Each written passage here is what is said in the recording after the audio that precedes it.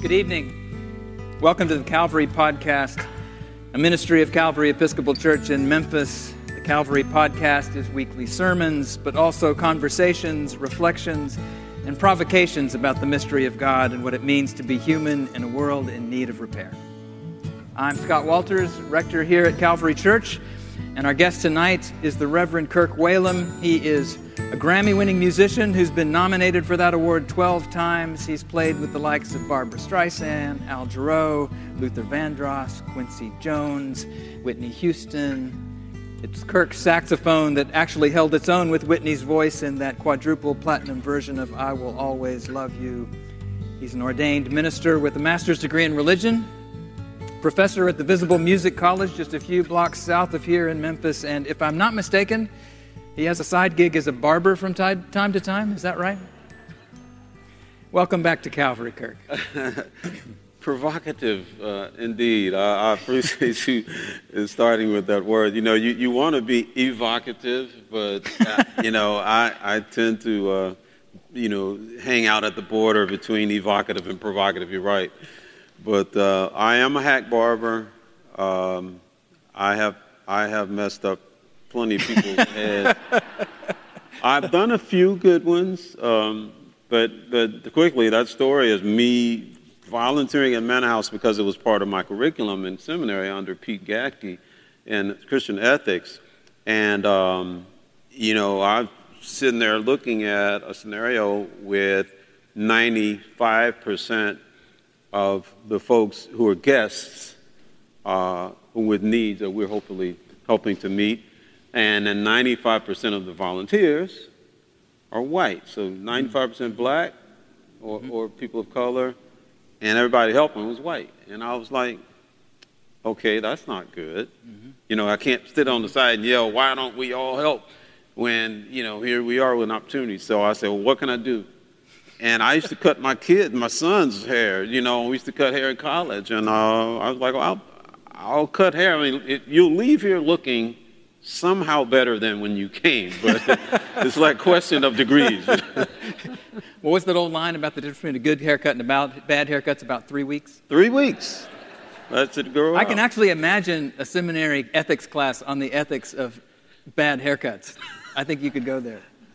Yeah, the funny thing that I found, by the way, is that while we're on haircuts, is that, you go into a situation before you understand what it means to volunteer in that scenario, and you're like, well, people should just be happy to get anything, But what you find is that, no. Here's an individual who's saying, do not mess my hair up. Yeah.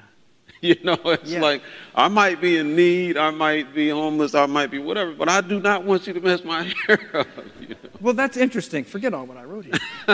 This is really interesting, and I think it's probably related to work as a musician and an artist, which is the place of beauty in our lives. Right.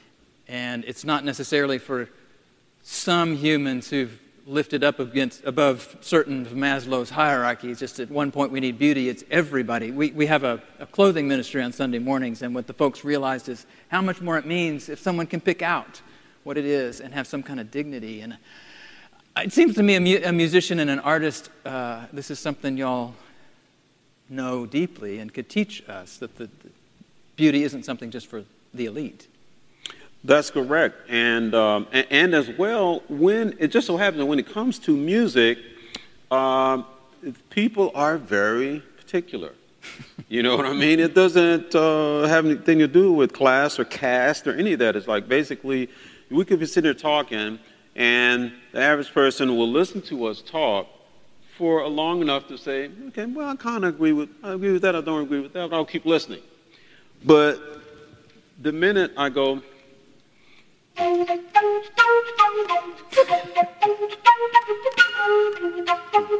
the person who doesn't like that kind of music is immediately going to change station.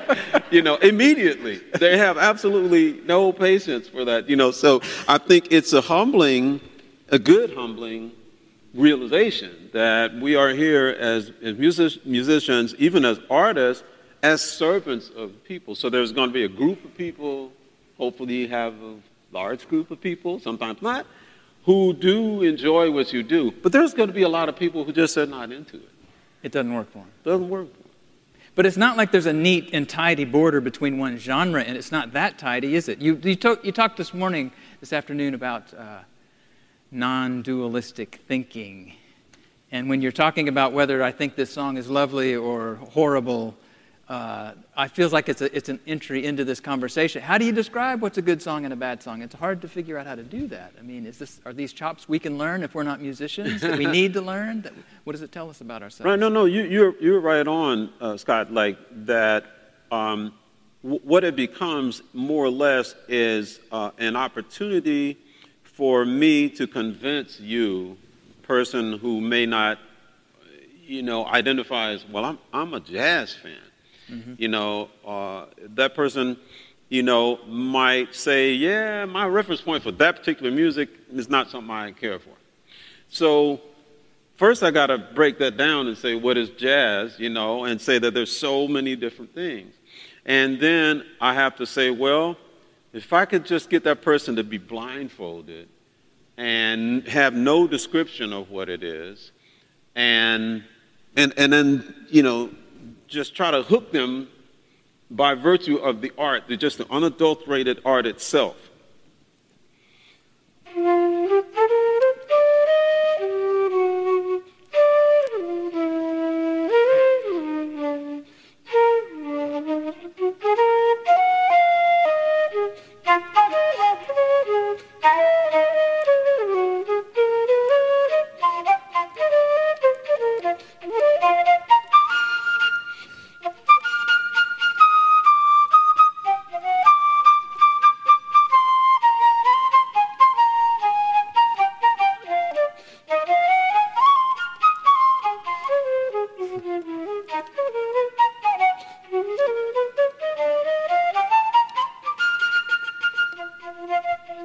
Now, you notice I started with just the melody.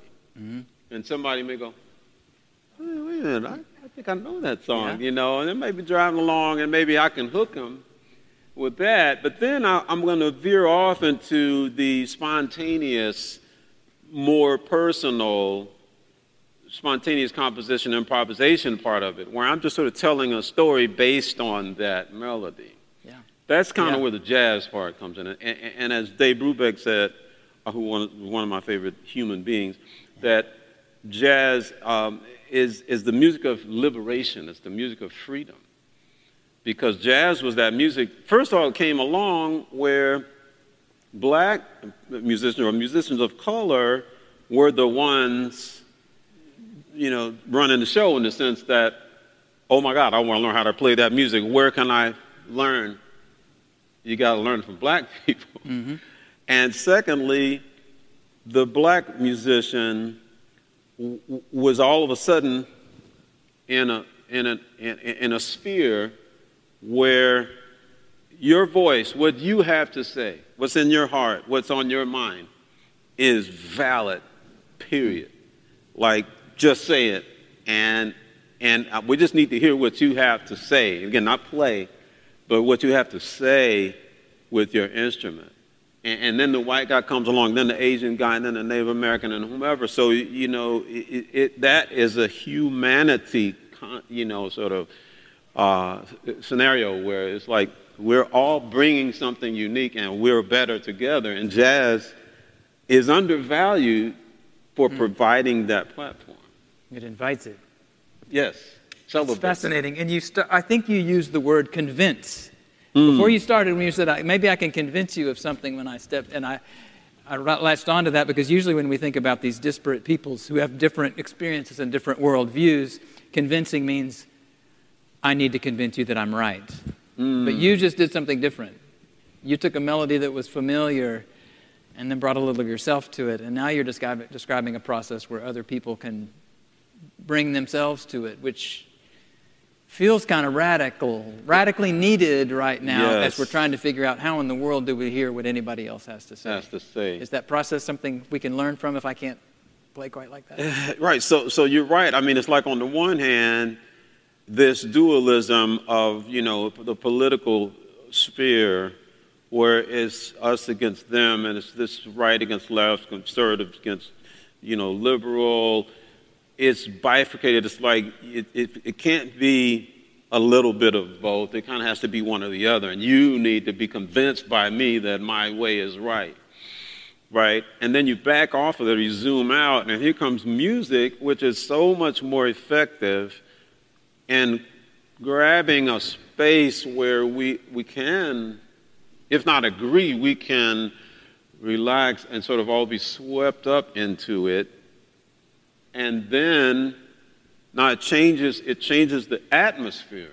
Mm-hmm. You can have a political discussion then, but it's not dualistic. It's more like, here are shades of this and shades of that.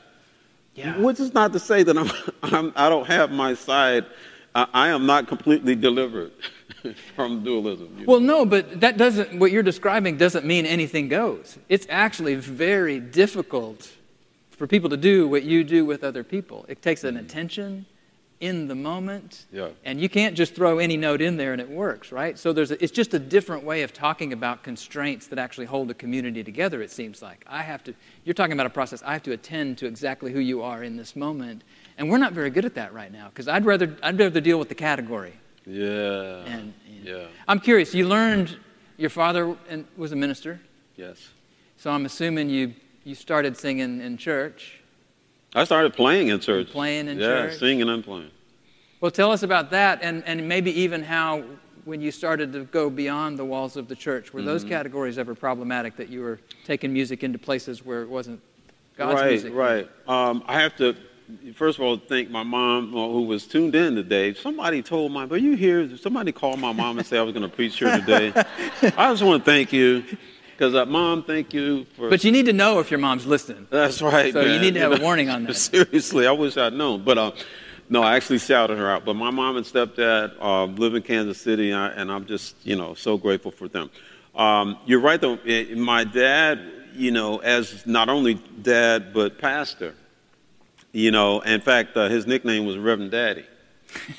Not just for you. Not just for me, man. That was part of sort of, maybe why I'm dysfunctional to this day is because, I shared my dad with all these other people. Yeah. And so we all called him Reverend Daddy, and he would just as soon get in their face as he was mine. Like if I did something or they did something, out of line, he was in your face, And so I was glad to share that part. But yes, my father in particular, because he was the sort of the lawgiver, was of the opinion, my dad was way ahead of his time. He was very progressive in the sense that Olivet Baptist Church was going to have a smoking ban, and people were going to wear the latest fashions and kind of chill, and it wasn't, very structured in a conventional way. And when his 14-year-old, I guess maybe 15, came and said, Dad, I got a gig at this club, playing behind this blues artist or whatever, some terrible gig, but for me it was a gig. And my dad was like, yeah.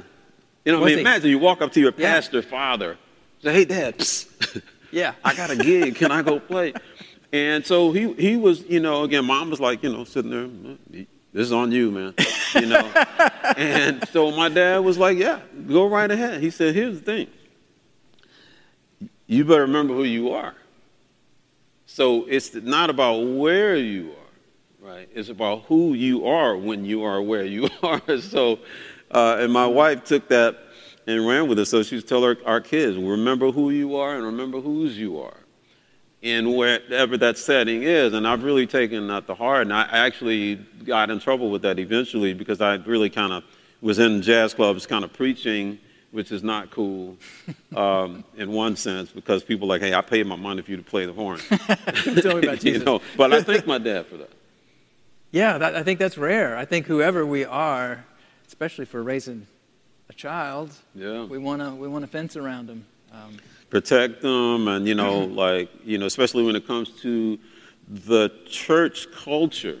Mm-hmm. Someone said that culture eats religion for lunch. And that's true because it's not so much about what are the tenets of the faith. Boil it down. What does that say about so and so and so and so? Because sometimes it's hard to know that. But what does the religious culture of your area say about that, or your denomination, or your neighborhood, or whatever? That is the thing that ends up, wrecking some people's lives, and then other people it liberates them to fly like a bird. So, yeah, my dad was kind of the,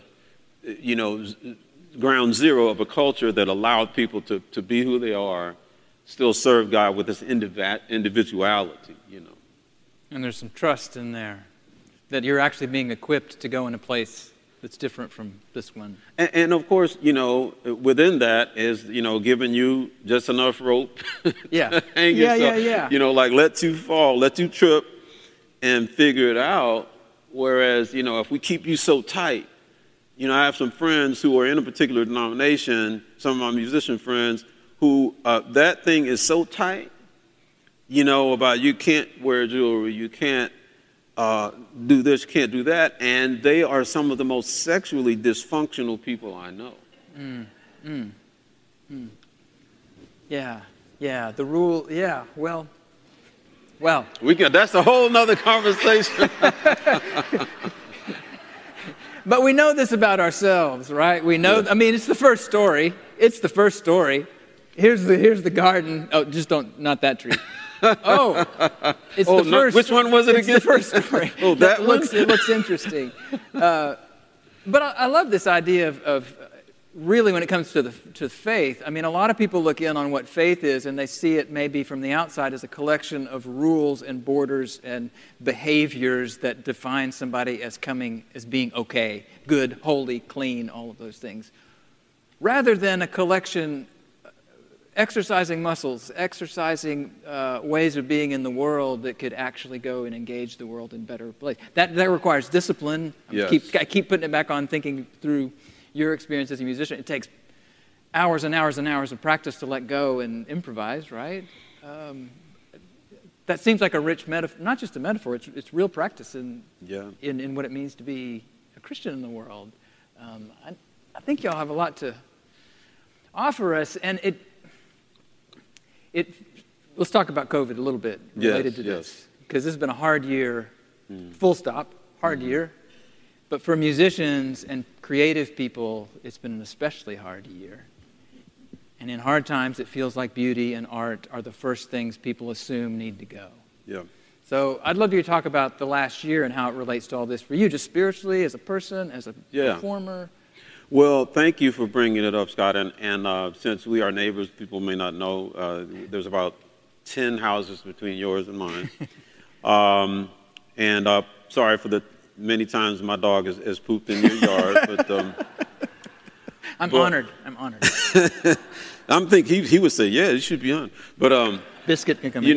The thing is that the hard kind of pragmatic side of the dream that I wanted to live. I'm living this dream of traveling the world playing music, playing my instrument. Like this thing opened the door for me to do what I have always wanted to do, and that's travel the world. And to share my art and, of course, my heart. Like, I've always from the beginning wanted God to be front and center in what I did, and I didn't necessarily know what to call that. Like, are you a minister or are you, whatever? But so I kind of, morph into whatever that is. But to be a traveling touring musician in a pandemic is extraordinarily difficult. And again, it's all contextualized in the suffering and grief that so many people, maybe even here, have experienced in this pandemic. Some have actually lost loved ones, or maybe been sick themselves. Just financially, about 70% of my income just went out the door. Right. So, God has provided. And my wife, my girlfriend, who I met when I was 15, I met Jesus and Ruby at the same camp. I fell in love. Not necessarily in that order? For real, man. I'm not quite sure which, but it was that week of camp. It's Baptist youth camp. But I met them both, and I fell in love with both of them. And she has the saying that God keeps us eating out of his hand. The lucky ones, it's like wealth is awesome, and black people were, systematically sort of, kept from, real wealth because of certain things that were put in place, even in our government, but certainly in our culture. Mm-hmm. But what that did in some other ways is made for a different kind of fabric of dignity and sort of, I'm not finding the word, but, put it like this, music that now and has now for 100 years reached the world on behalf of America has been black music, or black music that has morphed into other things, i.e. rock and roll. All of that goes back down to the Mississippi Delta and Memphis, and so like black music, black culture has become that thing that spiced everything. It wasn't everything, lest we be arrogant, but the root system of all of that art is black. But then to say that, it also changes your priorities and the way you do life, to where you start to see and this is not just black people, it's just, poor people in general. Yeah. You start to see the stuff that really matters and value the things that really matter. Like if you want to see somebody really celebrate, you go to a quinceañera. Okay, where daddy just got through, roofing somebody's house with a team of guys, immigrants, of illegals, which makes the hair on the back of my neck stand up. I hate that word, because no human being is illegal. But so you go to that quinceañera, and you're going to see some celebration. Yeah. Right. And so in that sense, what we find lived out in the pandemic and in the musical terms, just to use, that as a template, is that, man, I really am so much appreciating the things that I was able to do before the pandemic. And also, man, I can sit in my house and do that in such a way that is the sacrament, as it were, of the bigger thing. Like I can really sit there. I mean, I'm making lots of video content. I'm doing lots of actual projects in my studio, but I can also just sit there and play. And there's an aspect of that is so rich and so rewarding. And finally, the financial part, Ruby says that, there came a time when she said, you know what? I mean, it was 30 years ago. We've been married 40 years. She said, I'm done worrying about money. I'm not going to ever worry about money again. And I'm like, do you know something I don't know? But what she was saying was that God will provide. And so what we found now in a very special way during the pandemic is that, God keeps you eating out of his hand. You have to be close for a bird. You have to have proximity for that bird to eat out of your hand. You can't feed them from over there. And that's the sparrow metaphor, like, God takes away the thing that you think, well, I'll be fine because I've got records out and I got a Grammy and I got blah, blah, blah, and I'll be fine. All of a sudden, holy moly. Yeah. And yet here we are. We have no outstanding bills, like, I mean, maybe sometimes people think if you got a Grammy, you got, record contract, that you're rich, Well, I'm not. and to prove it is like just month by month, God just sees to it that we're set, Yeah.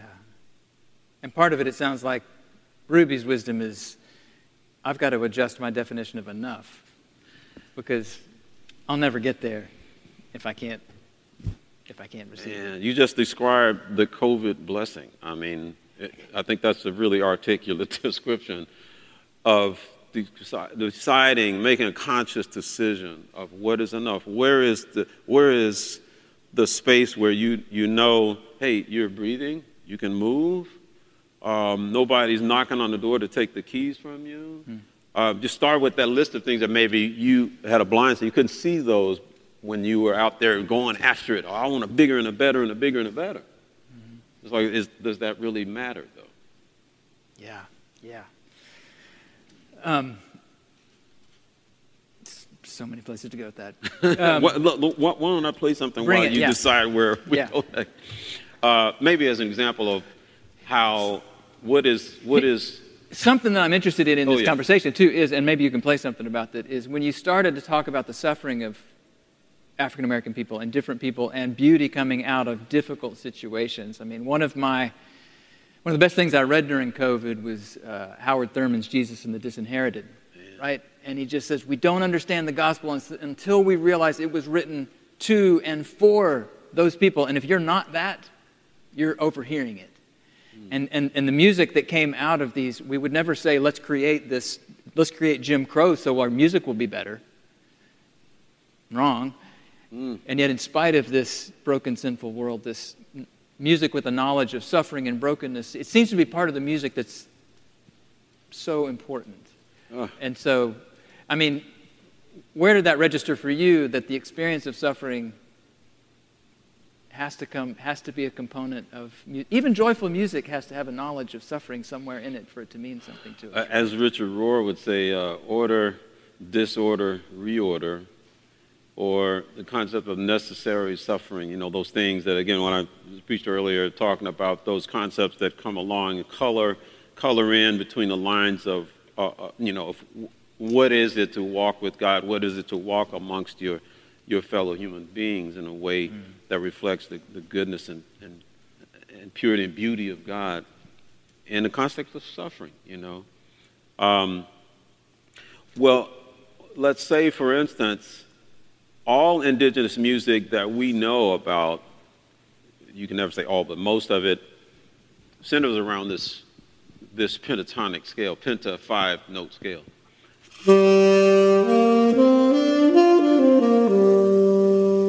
That's the minor version of it. The major version is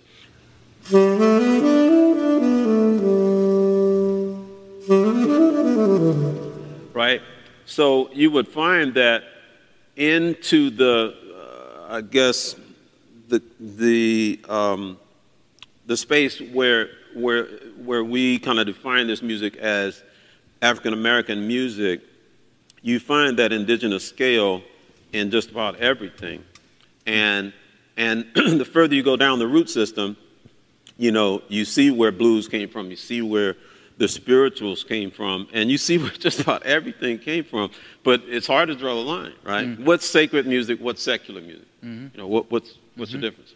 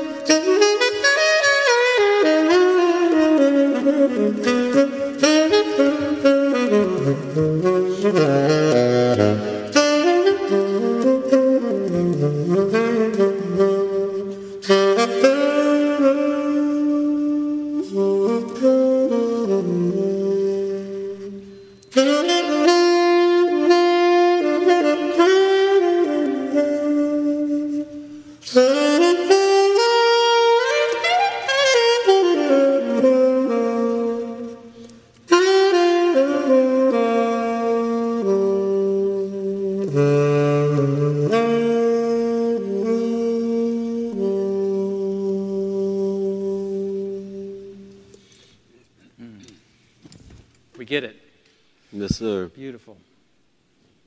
Tell us about this. You said you travel a lot. You told me on the porch the other day that your happy place is Japan.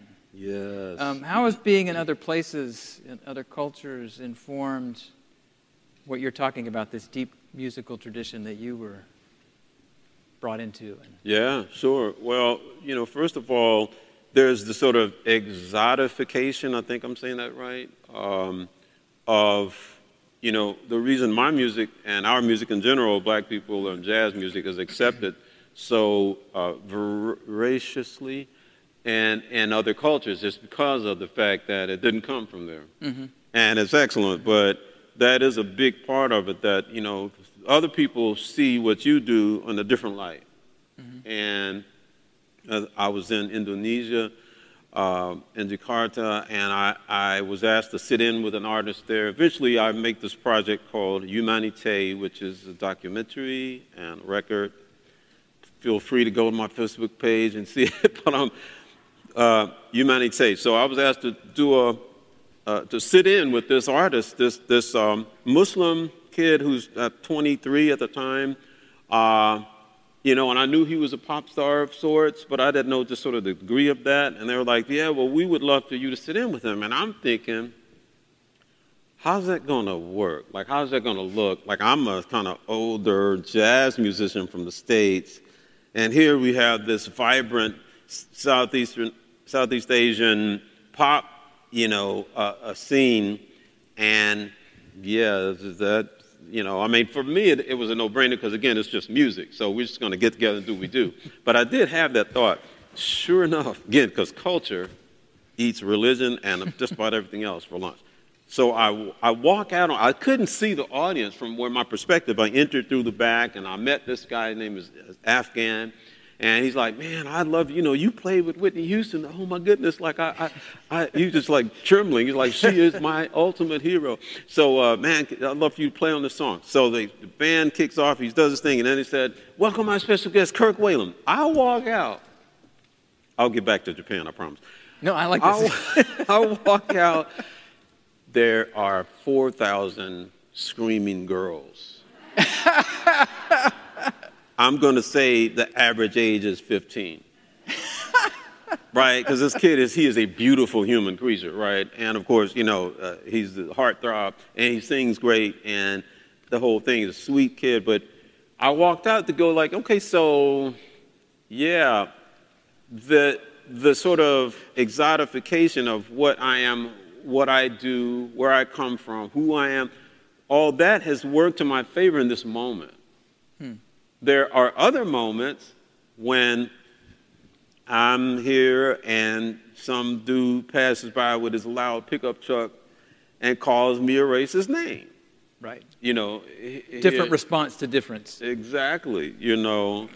So in other words, both are happening. It's just now I'm in this place, this panacea, where it's like all of a sudden I'm a big guy. Interesting.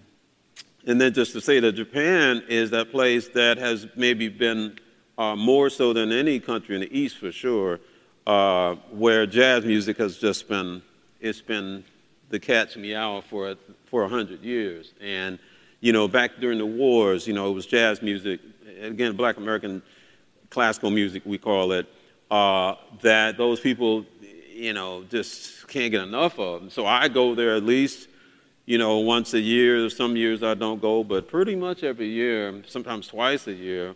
And I love it so much. Ruby and I want to, have a place there at some point. Maybe when things get going again, I could start making money again and buy a place. Fascinating. I want you all to know that in the next 5 or 10 minutes, we'll be happy to take questions from y'all. So be thinking of what I'm not asking, Kirk. The jacket is Nigerian. No. There it is. And it'll be auctioned after the show. That's loud. That thing is loud. You mentioned, it seems related to this in different cultures, and you mentioned in your sermon today a little bit about maybe even learning appreciation for other religions and what they might have to offer in aspects of God. Is that an evolution in your understanding, in your dialogue with other cultures and people that's expanded or changed over the years? It really has, Scott. And I'll say that Memphis Theological Seminary has been and continues to be such a watershed experience for me. Going to MTS, just having my head ripped off, theologically, and then sort of carefully put back on has just been such a joy. And a big part of that is what you speak of, that you go in saying, well, yeah, let's talk about Jesus. I'm here to have a Bible study every day of the week. I'll have a Bible study in this class and a Bible study in that class, and it's going to be awesome. And they're like, no. Yeah, that's not what seminary. We have any other seminary grads, seminary folks? Right, so it's most definitely, at the good ones, you are there to have your preconceived notions and your faith challenged, and to open you up to contextualize the things that you say you truly believe. Mm-hmm. And I was not looking forward to that. I wasn't ready for that. But boy, I tell you, it has been such a blessing because it as it turns out, the gospel of Jesus Christ stands up. Yeah. But you don't know that if you don't ever get out. And then to say that the traveling part of it just has been, has always been, but now especially with these new eyes that I have after seminary, has been so amazing because I was a little skittish before, I traveled, and I was like, hey, why don't you come? We'd love for you to come to our Buddhist prayers here in Kyoto. And I would, in '85 when I first went, I'm good. I'm good. But man, oh man, I have just, whether, Shinto or Buddhist, Muslim, I have just loved learning from and being humbled by, first of all, people's religious practice. Okay, just whether it's the practice of meditation or the practice of, I wake up every morning and I go from my bed pretty much straight to on my face. And I envision in that moment the Muslim friends that I have, and that's what they do 5 times a day. And I'm like, the average Christian, yeah, there's a lot of Christians who have never been on their face to prostrate oneself before the King of Kings. It's like now we're in this setting where God is my buddy, and I hear these prayers, thanks, Lord, for just being so cool and doing what you do, hanging. Thanks. I'm like, okay, I get that, and I'm glad I have this rapport with Jesus, but man, I'm on my face, and that is something for sure, Scott, that came from travel. I mean, that feels like it comes all the way back to the beginning of this conversation where you picked up your flute. Yes. And let me convince you of this. We want to have these discussions about the nature of God in the head, and we have the categories of who's a believer and who's an apostate and who's whatnot. But when you're talking about heading to practice, all the religions say, whatever you think about God, it's not right. Yeah. You can't, you just wing him on the earlobe, right? So there's something true to what you're saying in this turn toward practice that feels like it's a little genre busting that could be a helpful way to look at dialogue with people of other faiths. Yeah. It could be vigorous and right. Well, I challenging. think a big part of it is humility, that it's easy when you're so sure about something to then also become arrogant about that thing. And you begin to diminish and sort of dismiss other people's faith traditions, other people's existential grasp on life and the ways that they understand the Creator, the ways that they understand, who we call God. I mean, again, it's just been a revolution for me to get to a place where I don't have to be right. It's this kind of, again, back to the dualism where, well, if Jesus isn't Lord of all, then I'm in trouble. It's like, well, no, don't worry. I'm not throwing the baby out. I'm just just wondering about the bathwater. We can just discuss what the bathwater looks like. And as well, we can say that this individual, God is the judge. And God will determine all of that. He'll sort all those things out. And at the end of the day, the grace, the hesed, the grace, mercy, loving kindness, we say miséricorde in French, of God is so far beyond our comprehension and is way out in front of any rational discussion, any dualistic, bifurcated conversation I'm going to have. Like, the grace of God is so huge that you just need to be open to see what God's going to do next. And don't worry, if you don't figure out today, just get tomorrow morning, start back out on your face and watch God do a new thing tomorrow too. Yeah. If we could learn to go to practice before we divide it up in our camps, how much could be healed?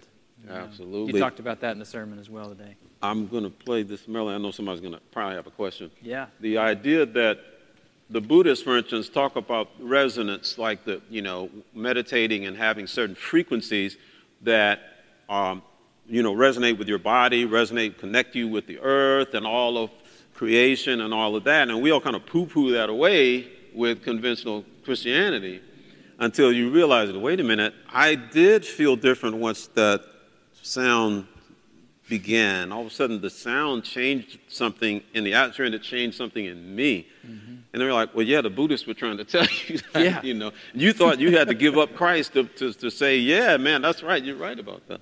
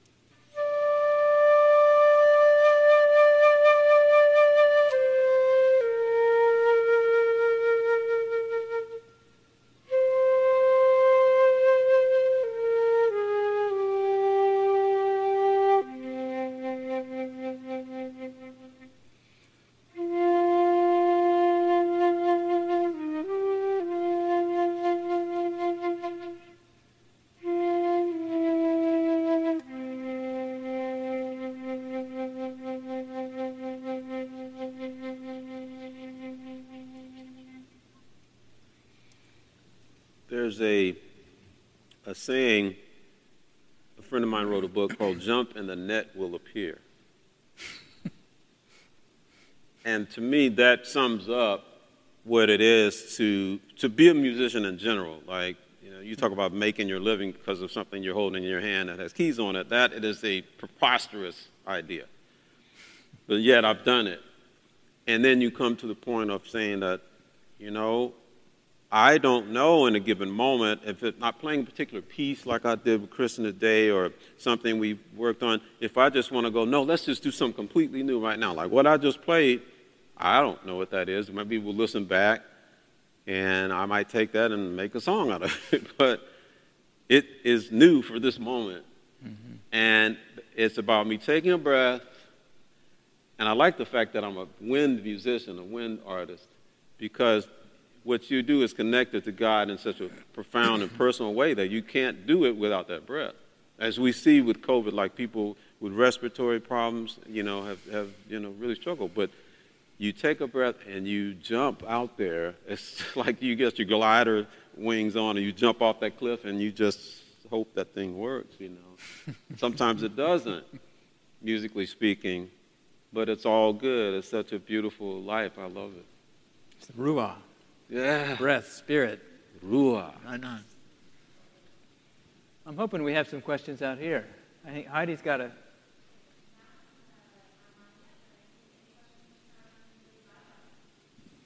She's got a microphone here, so raise your hand if you've got questions for Kirk.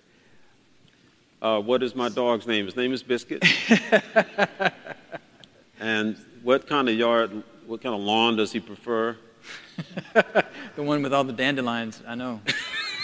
It is so funny, right? Like dogs, they're so persnickety. I'm like, you were gonna pee on that. Why is it so? Anyway. Pardon me, I didn't mean to. It's exactly the lead-in she was looking for.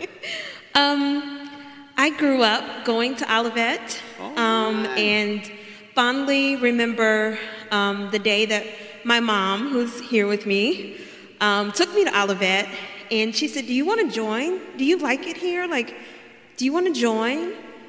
And I said, "Yeah, they play the saxophone here. I definitely want to go to church here."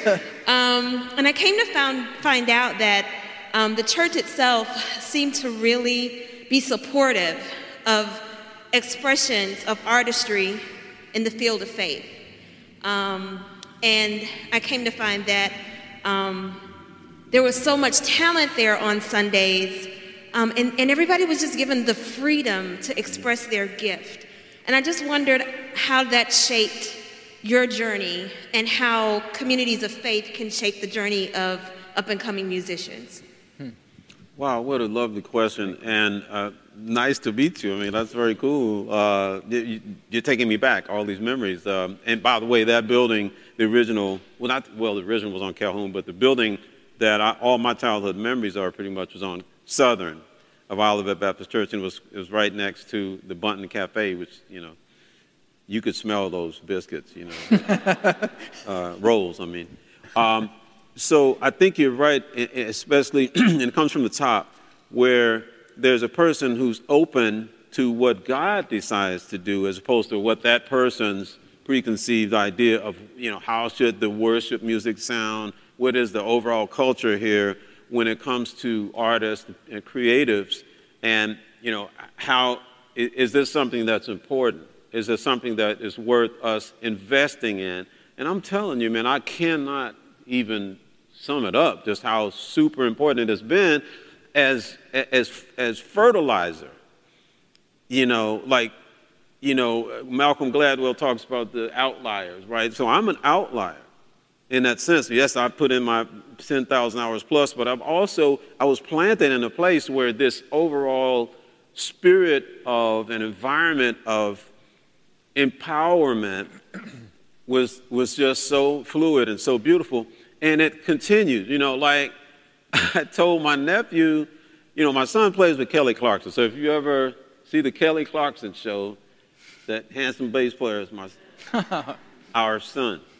He looks a lot more like Ruby than me. But, and then I have nephews that played with this one, played with that one. So this other nephew, he came to me at age 12 and he's like, well, I got my bass over here and I got my trombone, and I like them both. What do you think I should do? I said, man, I hate to burst your bubble, but man, stick with that bass because it's hard out here on a trombone.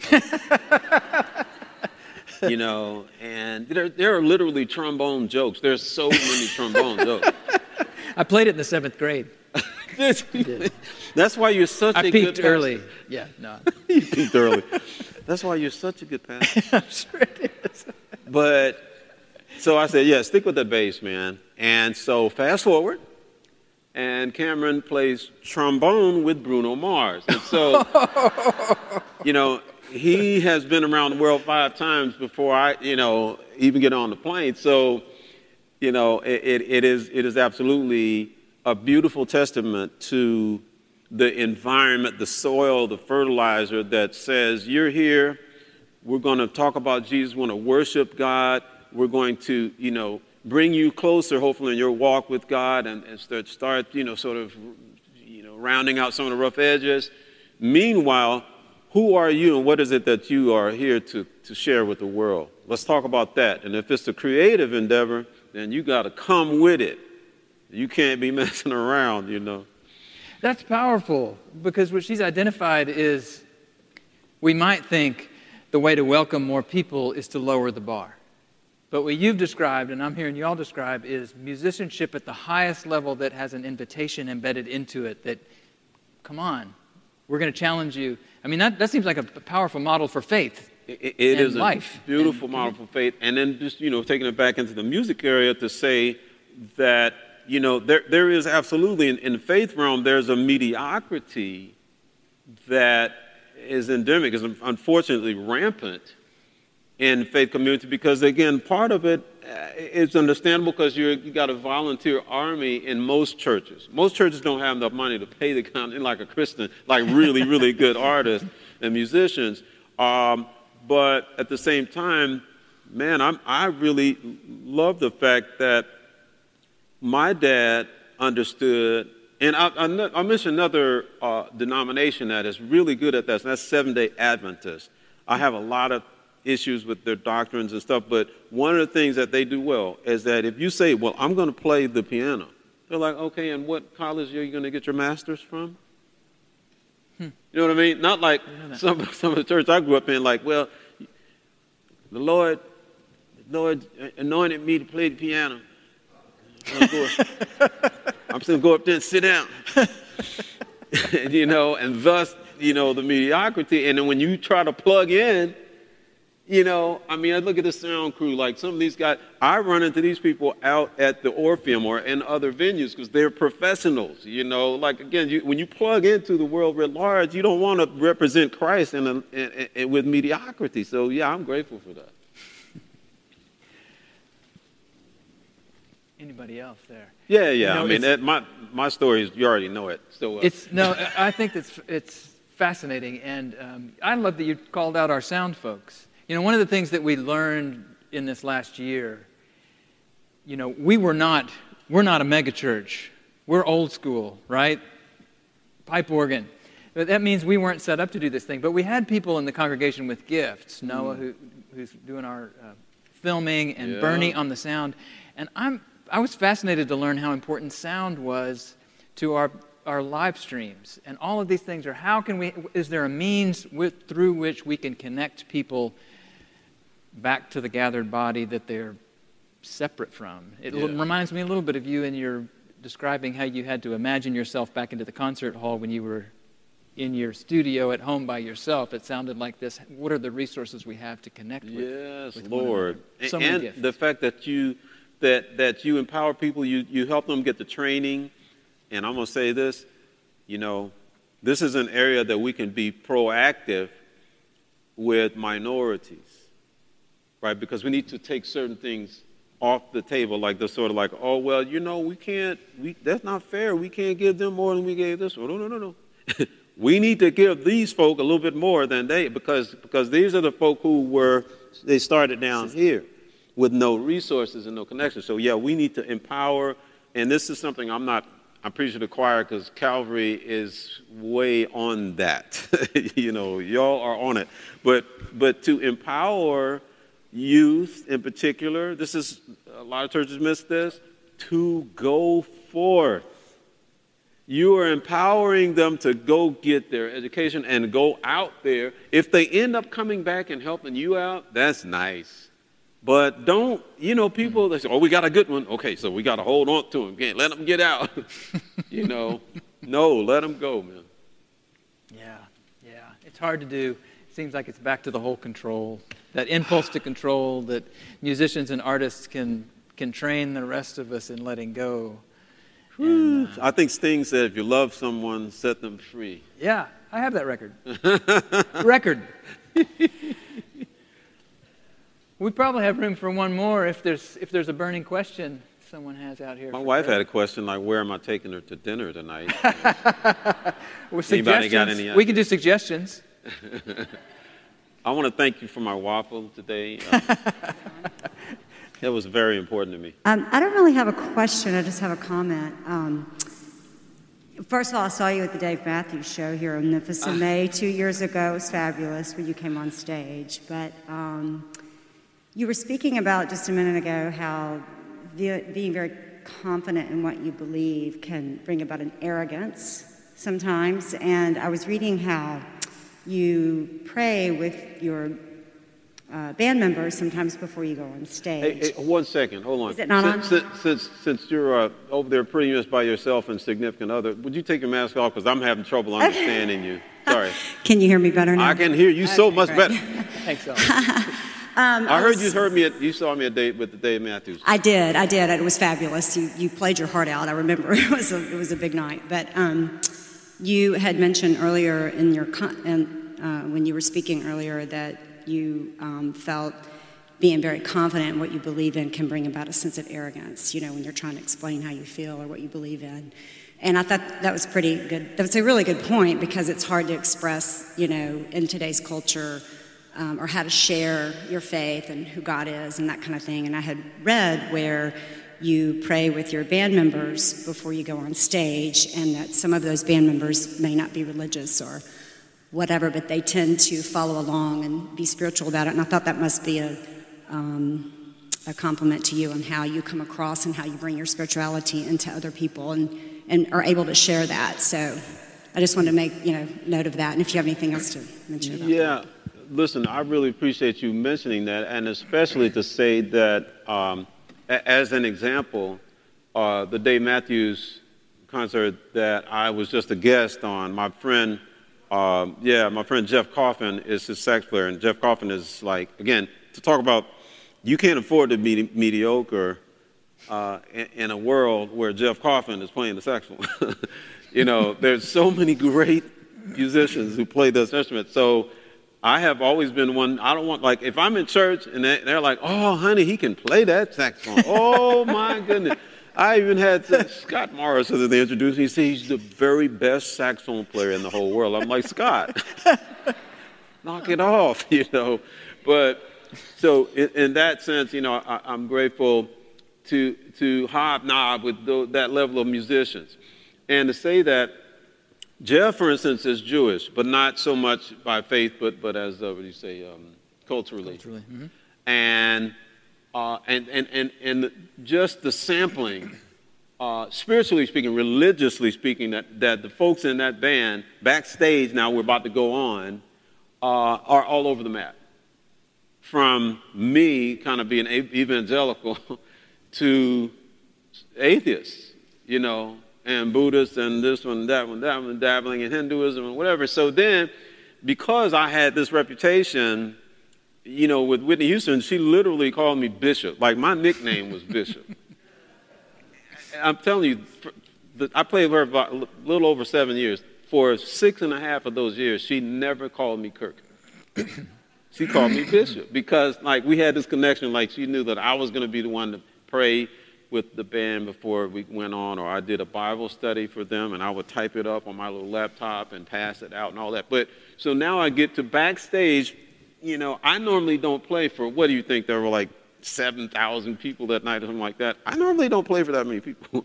But I'm there with these musicians, including Dave Matthews, and I was privileged to pray with them.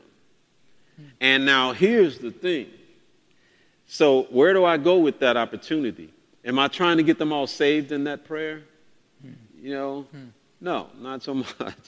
No, what I'm doing is I'm embracing all of them and their specific faith traditions. I'm not going to get burned at the stake for not just, in the name of Jesus, we call out the demons out here and no, it's about now you're on the world stage and you don't have to be apostate, to just say, honoring all the faith traditions assembled in this circle backstage. God, thank you for allowing us to serve these people. Thank you for health and strength, for the breath that we will take before we play the first note. Thank you for the camaraderie, for the fellowship. Thank you for these opportunities that you've given us. Now, would you please take this and do something really cool for these people that maybe they didn't expect when David plays such and such a song. In the name of God. Amen. You see, so I got some evangelical brothers and sisters that would say, man, you missed a chance. I'm like, no, you really have to find a space to honor other people's faith traditions and to just kind of come alongside them. Because again, that arrogance, it just doesn't work, And you also entrusted them with a part of yourself that you could have just kept to yourself. That's kind of lovely to see it. As I can trust you with this part of myself too. Well, do you have something to bring us home with before we? I will play a song. So maybe I'll stand up. The jazz blues roots of all of pop music share the root system with gospel Christian music. Like in the fields, the slave master made the mistake of letting these folks hear the gospel, and they came up with their own version of these songs. And man, then the slave master's like, let me slide over here, let me hear what y'all doing. And that music became a blessing to the whole world, and it morphed and it just spread out into so many different things. But here's an example of a jazz standard.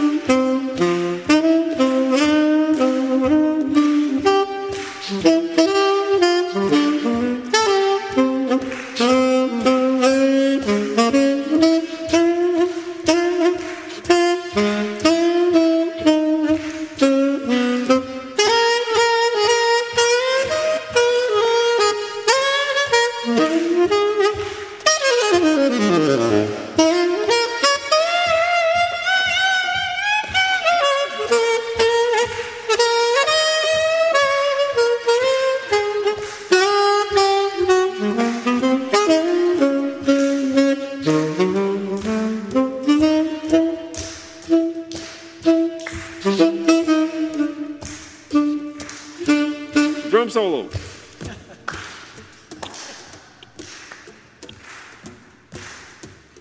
Keith Clapton.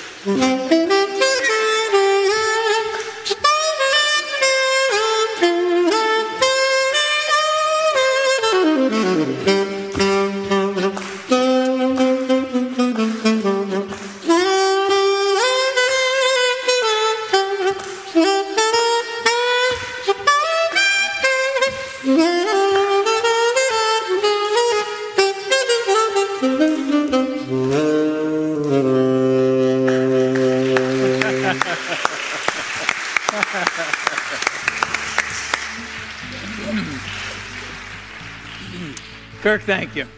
Let's do it again tomorrow night. Same bat station. The great theologian, mystic, and civil rights leader Howard Thurman once wrote, "Above and beyond all else, it must be borne in mind that hatred tends to dry up the springs of creative thought in the life of the hater." Creative souls like Kirk Whalum remind us of the other side of Thurman's insight, which is that there is a way back from hatred to love. But it's rarely the way of better explanations. It may not even be by way of verbal language at all. We may be at a moment in our world in which some of our old modes of communication are broken beyond repair, leaving us to even older ones like songs hummed into our cradles. Music and art can reach into our buried and forgotten humanity, the Imago Dei in each of us, and and awaken us to who God has made us to be, if only we'll learn to trust this truth. Sit with it. Amen. And refuse, at least for a while, to explain it entirely away. This episode of the Calvary Podcast is part of Calvary's Lenten Preaching Series, a nearly century-old tradition that invites wise and inspiring speakers into our pulpit during the season of Lent and onto our podcast beyond. The Calvary Podcast Lenten Preaching Edition is produced by Noah Glenn of Perpetual Motion. Our theme music was composed by Spence Bailey. Special thanks to Robin Banks, Director of Communications at Calvary, and Heidi Rupke, Lenten Preaching Series Coordination. And thanks to you for listening. Good night. Applause, man. Peace, man. Yeah,